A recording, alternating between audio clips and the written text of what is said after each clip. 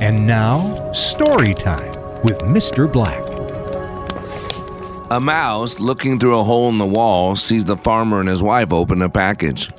He was mortified to see it was a mousetrap. In panic, he ran to the patio to warn everyone, "There's a mousetrap in the house. There's a mousetrap in the house." The first animal he comes upon is the chicken.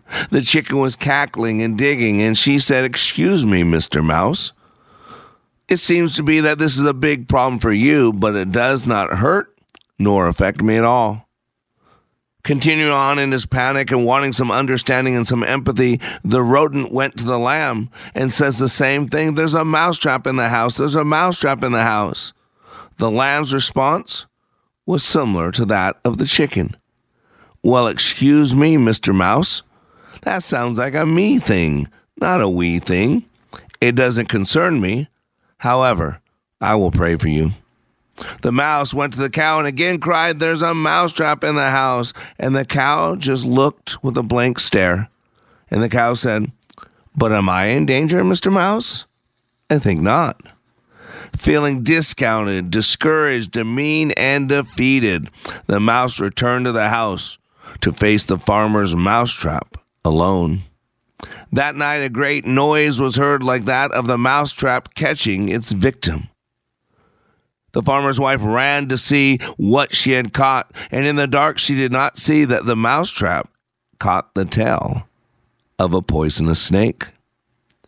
The speedy snake bit the woman. The farmer immediately took her to the hospital because she came down with a high fever. The farmer, to take care of his wife, would prepare a nutritious soup.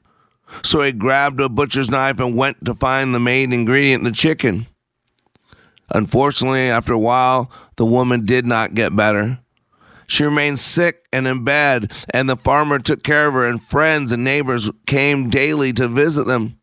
The farmer was touched by the compassion of his neighbors, so the farmer provided food for his wife's visitors.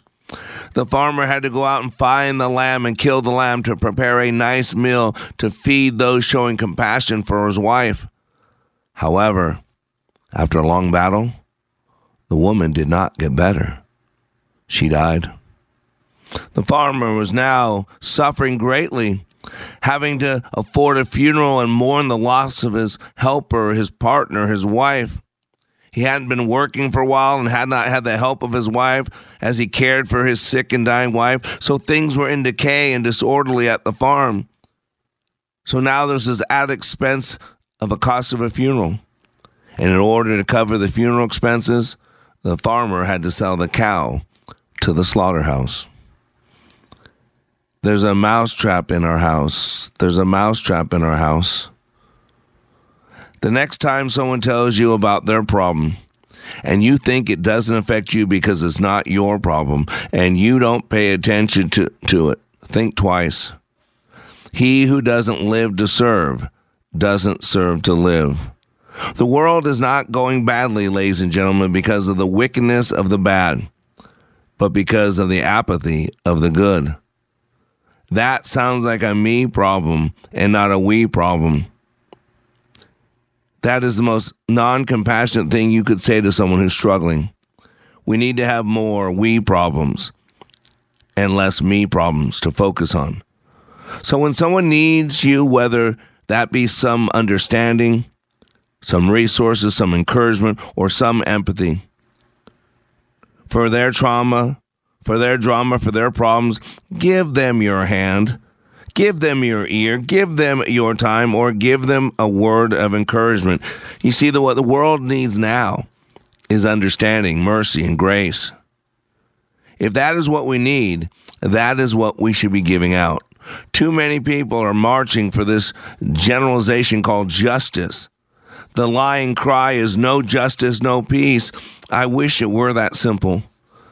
There is no justice on this side of eternity. Most of those who cry out, no justice, no peace, won't answer their own door when justice comes a-knocking. God says, I will treat you the way you treat others. Instead of demanding justice, what about giving mercy, grace, and understanding? If not you, then who? If not now, then when? May you never lack empathy nor misunderstanding. In the famous words of Martin Niemöller, first they came for the socialists, and I did not speak out because I was not a socialist. Then they came for the trade unionists, and I did not speak out because I was not a trade unionist.